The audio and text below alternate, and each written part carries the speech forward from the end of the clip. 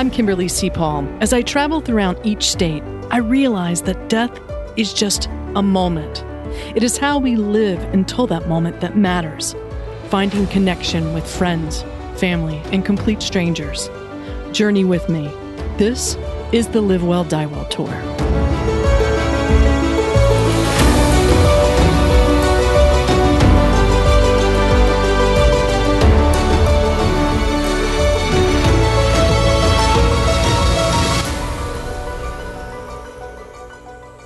Well, today I'm very happy to introduce Kathleen Valley Stein to you, who I'm presently reading her book, Loving Choices, Peaceful Passing, Why My Family Chose Hospice.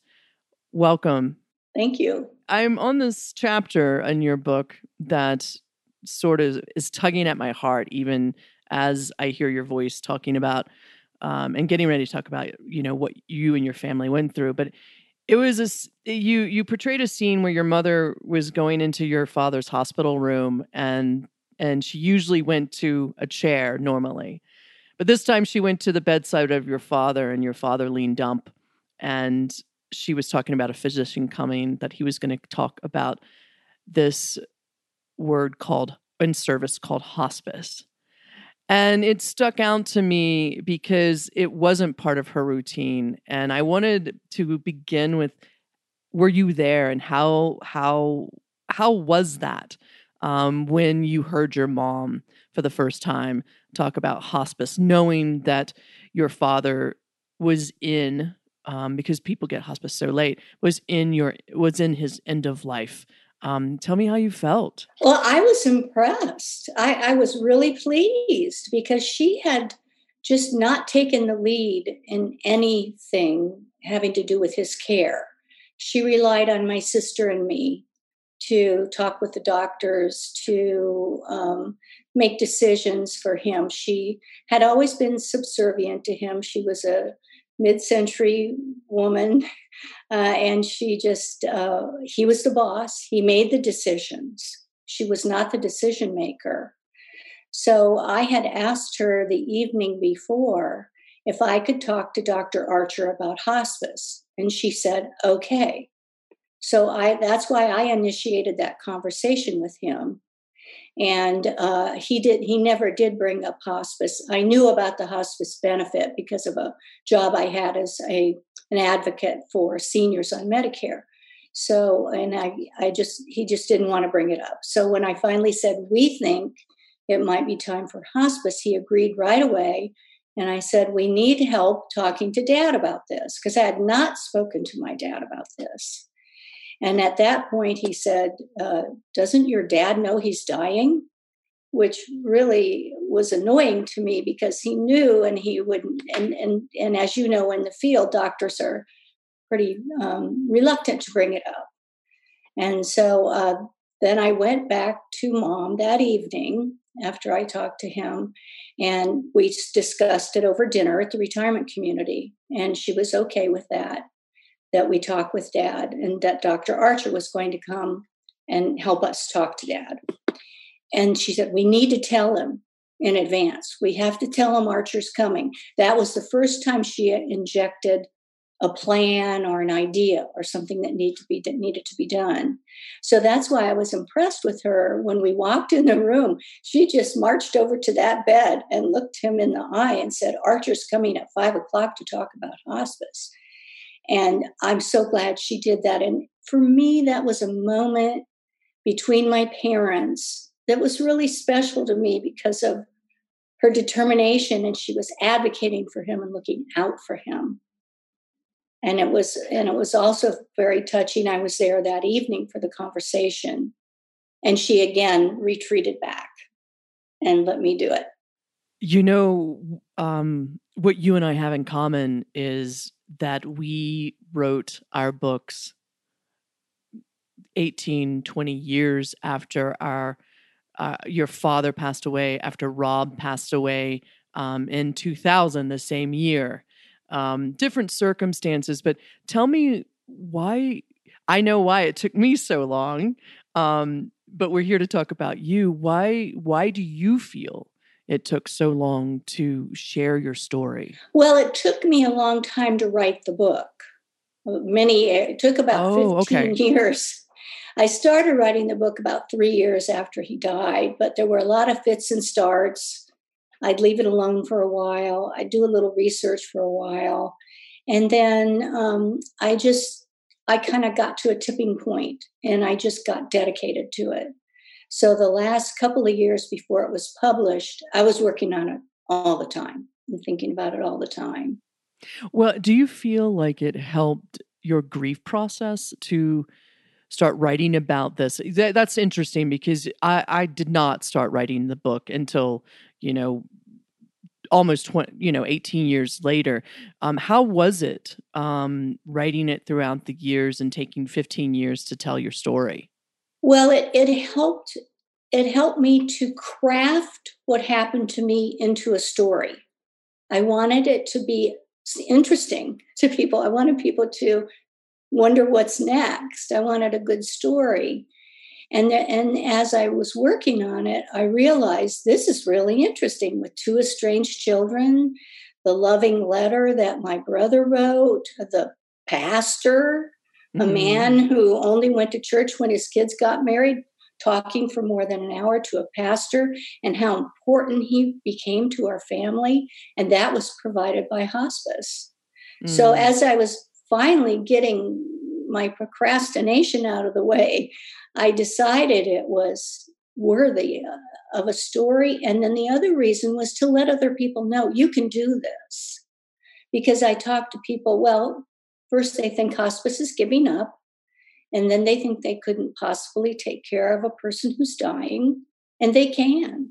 And Mm. it's worth the trepidation, it's worth the fear of every time you walk in, what's he going to look like? Is he going to be worse? I overcame those fears and it turned out to be a beautiful relationship.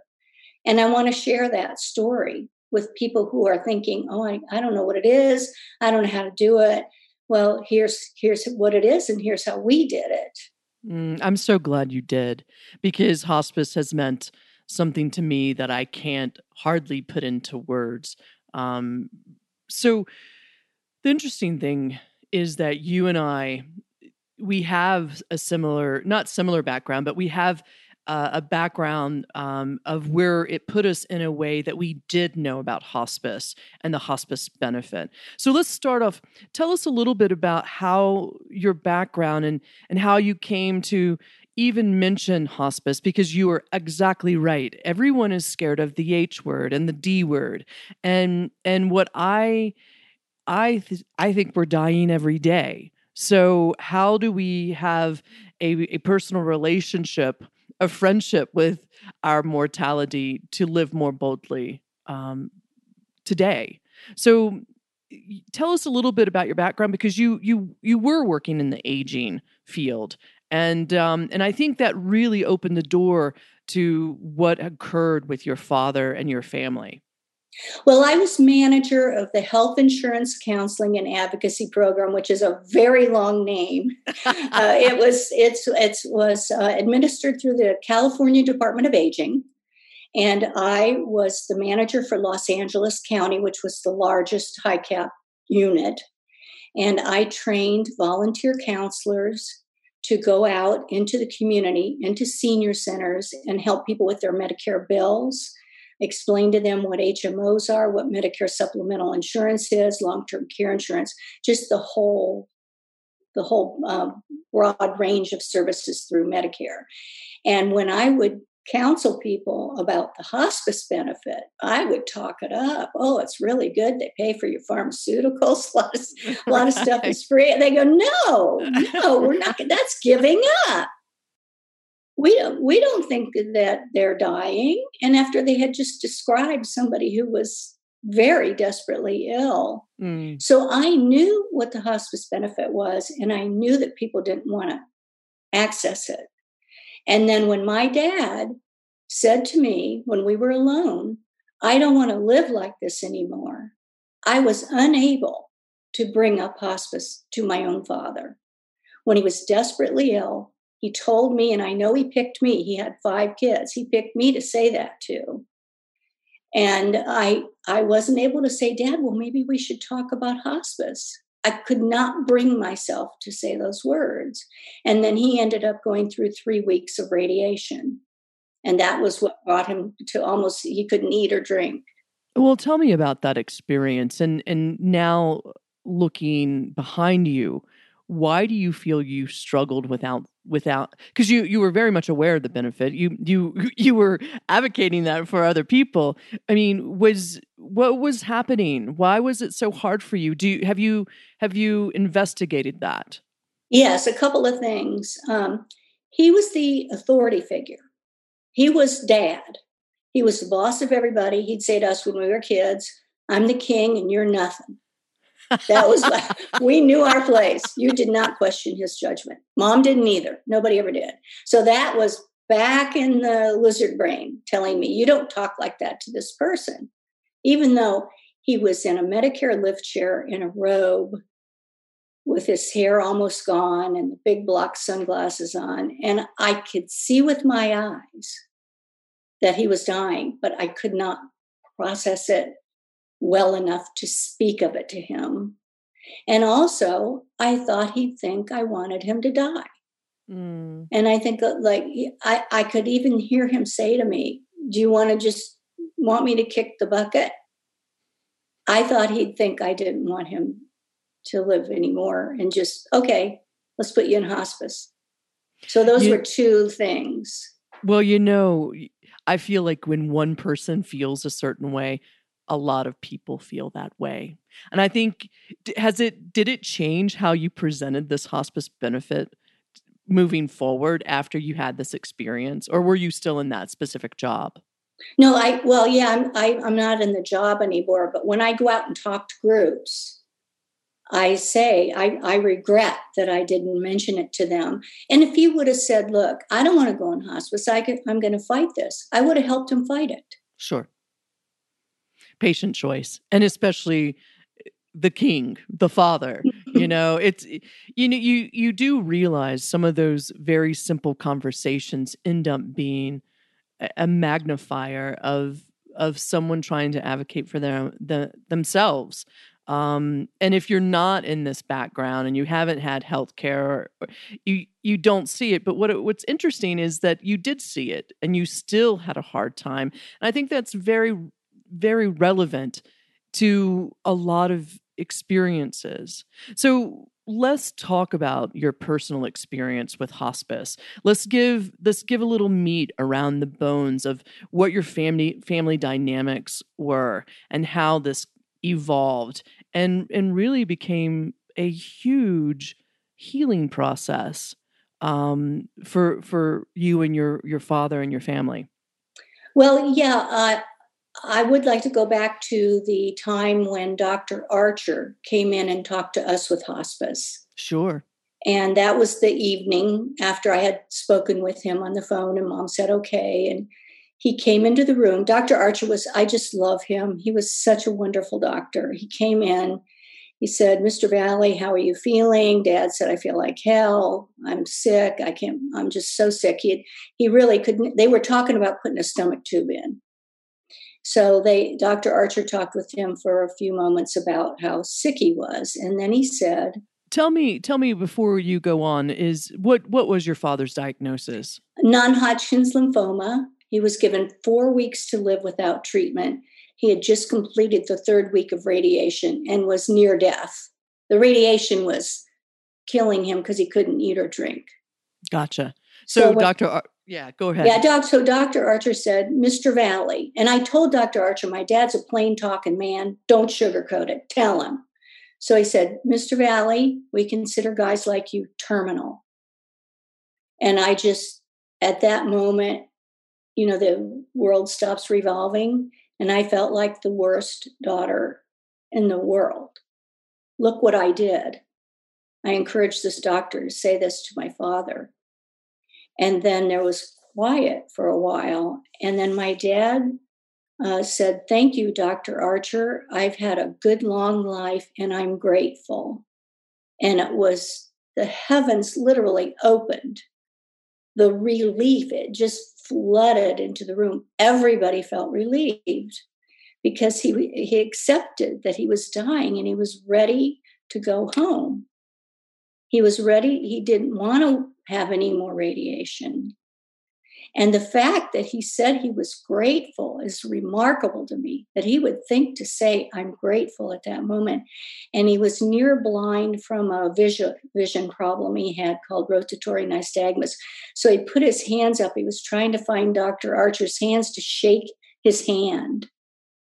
I mean, when I describe that moment, it still chokes me up. And my mother and I were standing together at the end of the bed.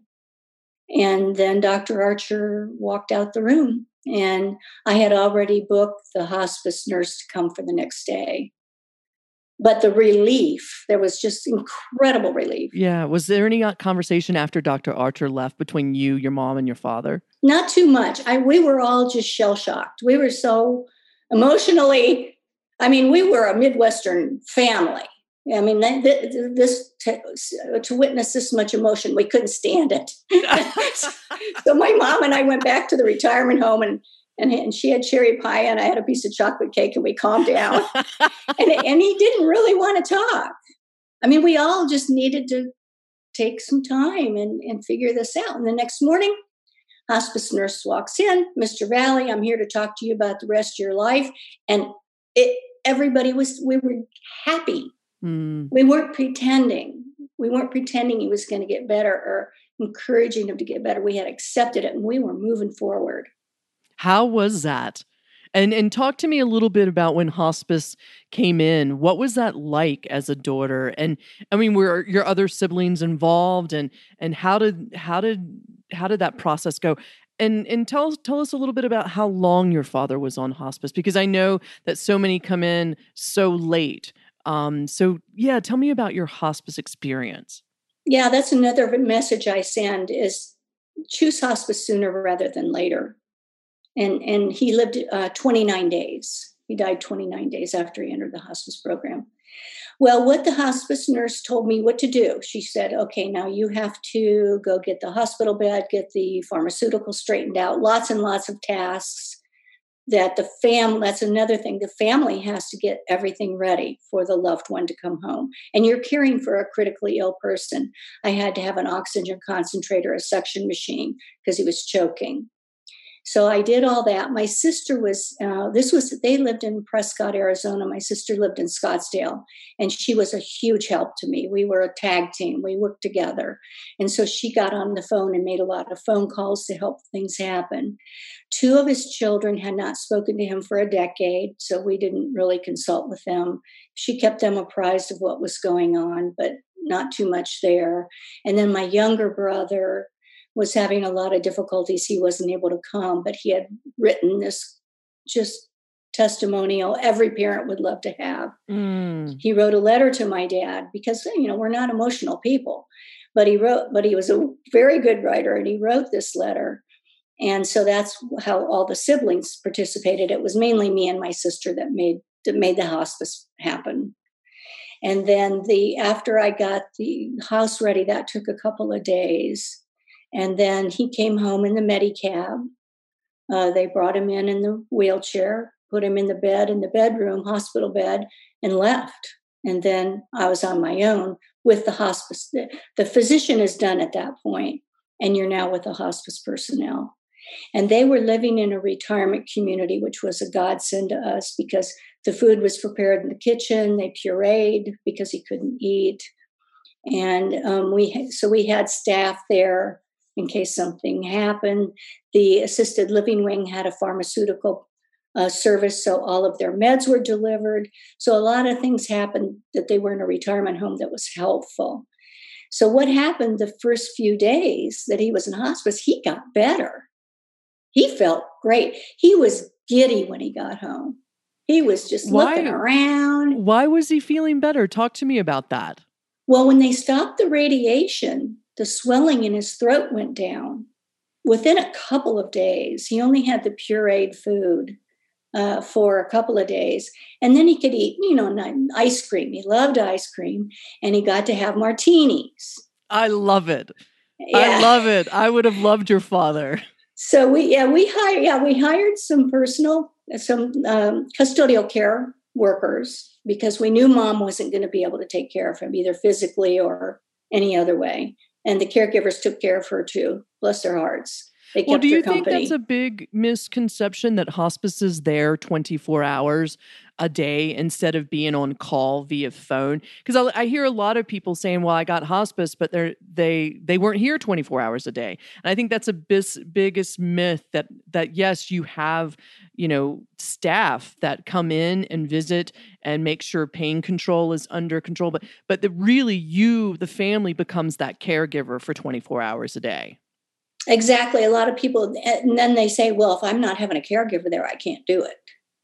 But that they do have home health aides that come up to three days a week, 3 times a week. And I have a fact sheet that I give out at my talks that gives all that information, what hospice covers. But as I mentioned a couple of times, we were not the kind of family that would take our dad to the toilet, Right. and they had enough money to hire people. And my sister found a wonderful agency. Oh, great. The women were just perfect. And a lot of families say, well, we can't afford that. Or some families say they want to provide that care. I've talked to many people that say, I wanted to give that personal care, the bathing, and even the toileting to their parent. So we did it our way, but there are other ways to take care of that. Yes. Friends, sure. Family, things like that people can take care of it. Well, what was it like? You said your dad was in hospice for 29 days. What were you observing throughout those 29 days? Because, you now are aware that your father is on hospice.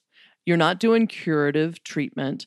He's giddy, looking around, finally can eat again. And you feel, I don't know, I would feel this like big thing, barrier off my heart that you're actually can enjoy him, but you know that he is dying. So what was that like for you and your sister and your mom? Oh, both my sister and I, what we felt like was he trusted us. He thought of us as adults. He opened up his financial dealings to me the day after he got home from hospice. He said, go get my computer. I want to look at my books, and he would never mention anything about money to me. And on other levels, just a personal relationship with him. I had a new father. He was a man who carried the burden of a family and a wife for 80 years. And now he just relaxed. He was relaxed. He didn't have to take care of stuff anymore. People were taking care of him.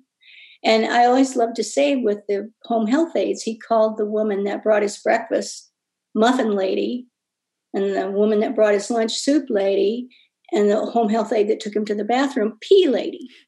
He was cracking jokes. He was a different man because he just said, I'm going to go with this. Now, he had a near-death experience when he was 19. And he told me, I don't fear death, because he had kind of gone near-death experience kind of thing. So I don't think he was worried about leaving my mother behind. He had told one of the home health aides, and she put it in the log. But he was just delightful. And one of the home health aides wrote a letter after he died, and she described how hard it is to take care of older men. They fight, they don't want the help, and they want to boss people around. They don't give up that veneer. And she said, your dad was a gentleman, just a gentleman. They fell in love with him. So he had those few weeks of his life where he was just ready to walk into the next experience.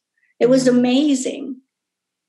Do you feel like you got to know a side of your father that you've never seen because of hospice and the caregivers taking on that care, that you could remain the daughter?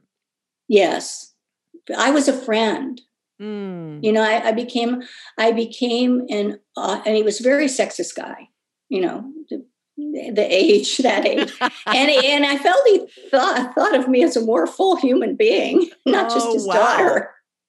Yeah, it's hard to describe how he changed. And he had a family ring that he wanted to give to his oldest grandson. So that was very emotional for us when he took that ring off, because he'd had it on his whole life. So we went through some very tender, not just, financial things. We returned his rental car down to Phoenix, and he had his affairs in order when he passed. Did that surprise you? Yes, because, and what I like to say to people is, if he'd had that fourth week of radiation, he would have died in the ICU. None of that would have happened. Mm-hmm.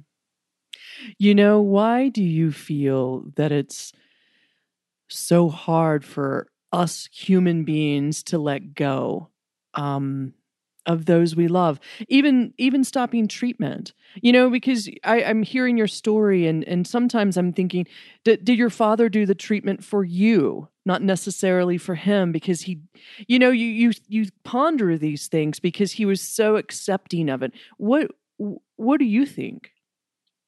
I think that when he had colon cancer 2 years before this non-Hodgkin's lymphoma, and he had recovered from it pretty well, but they gave him chemo. And so he never really felt good again.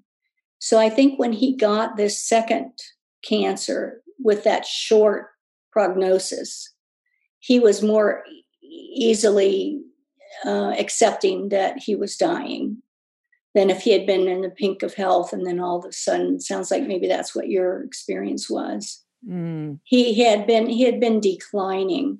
And I think he just did what the doctor said. The doctor said, okay, you need chemo. So he took chemo. Do you feel that's like a pattern? I mean, here's the doctor suggesting chemotherapy and not even saying, hey, you don't have to do this. There is another way to do this. And I do feel, even with my own parents, it is treatment focused, not necessarily, hey, here are the options, here are the outcomes of those options, and what best fits you. Let's talk about that. Doctors don't do that, and they don't do it. And I've read Atul Gawande's book, Sure, Being Mortal. He's a doctor. Both his parents are doctors, and they didn't get through this process very well. The story of his dad. And then there's been, Medicare now pays for end of life discussions. And there was a study done of doctors after that law was passed, and a lot of them don't access that benefit. And the doctors say, we don't know if it's time for hospice or not. They don't know when that person's going to die. And the rabbi who did my foreword, Rabbi Arthur Rosenberg, his quote, I put it on the back of the book, and it's what Dr. Archer said: it's best when the family decides. This is a family decision.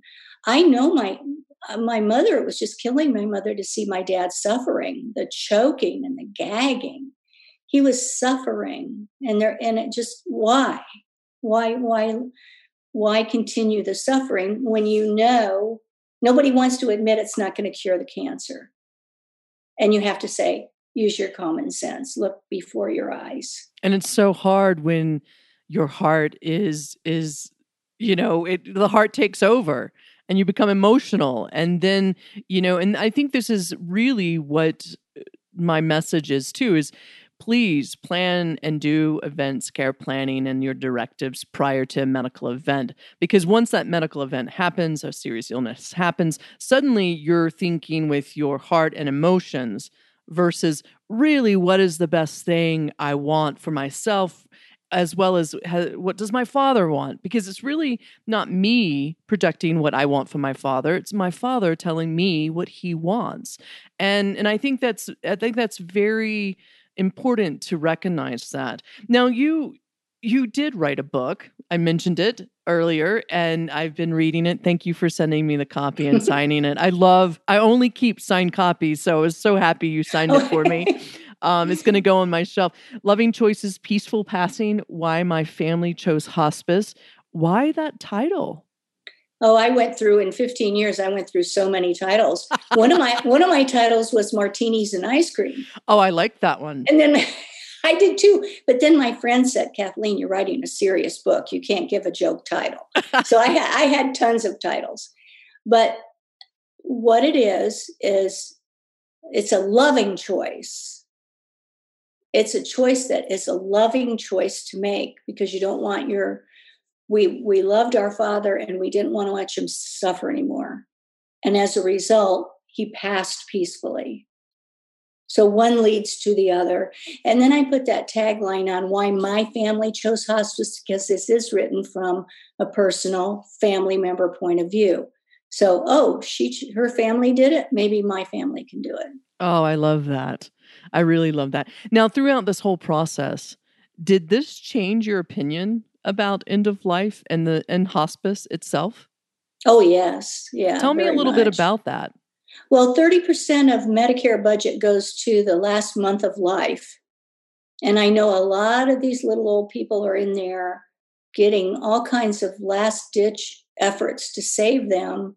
And it's financially costly and it's suffering, human suffering. It's costly. But I even hesitate to mention that because people will think, oh, she just wants to save Medicare a few bucks. I mean, but I think doctors need to be educated and your podcast, my book, just talking. I always thought I'd sell my book word to word from one family to another. And if there wasn't such tight security in hospitals these days, I'd go drop some off. Good for you. In the waiting room with that. I did get some into nursing homes where I offered to give them to people in nursing homes just to have it.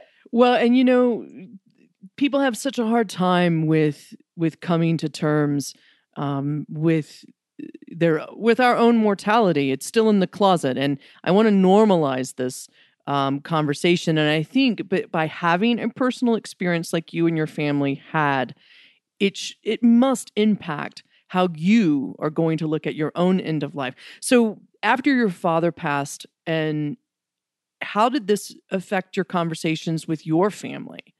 Do you have advanced care planning and have you started talking about your own mortality with your immediate family?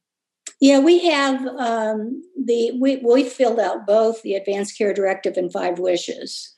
Nice. Both of them. And then now people are starting to tape record their advanced wishes. And I have a friend who's 84, and she and her husband have told each other, have a friend they designated to make the decision because they know their daughters probably won't. So I think people are getting a little more creative in thinking about this. But my daughter brags about it. She says, my parents have their will, their trust, their advanced directives. Mom wrote a book. I'm good. But you know what? It takes so much burden off children not guessing what you might want. And then if you don't have that written down and have conversations about it, I believe those who are making some of those decisions always wonder if they made the right decision. And I think there's a lot of confusion when it comes to healthcare power of attorney or proxy or agent or whatever you call that, because you don't have any decisions to be made. You're upholding and you're acting as that person. And it's really important to understand that. Now, what do you hope when people read your book? What do you hope they walk away with?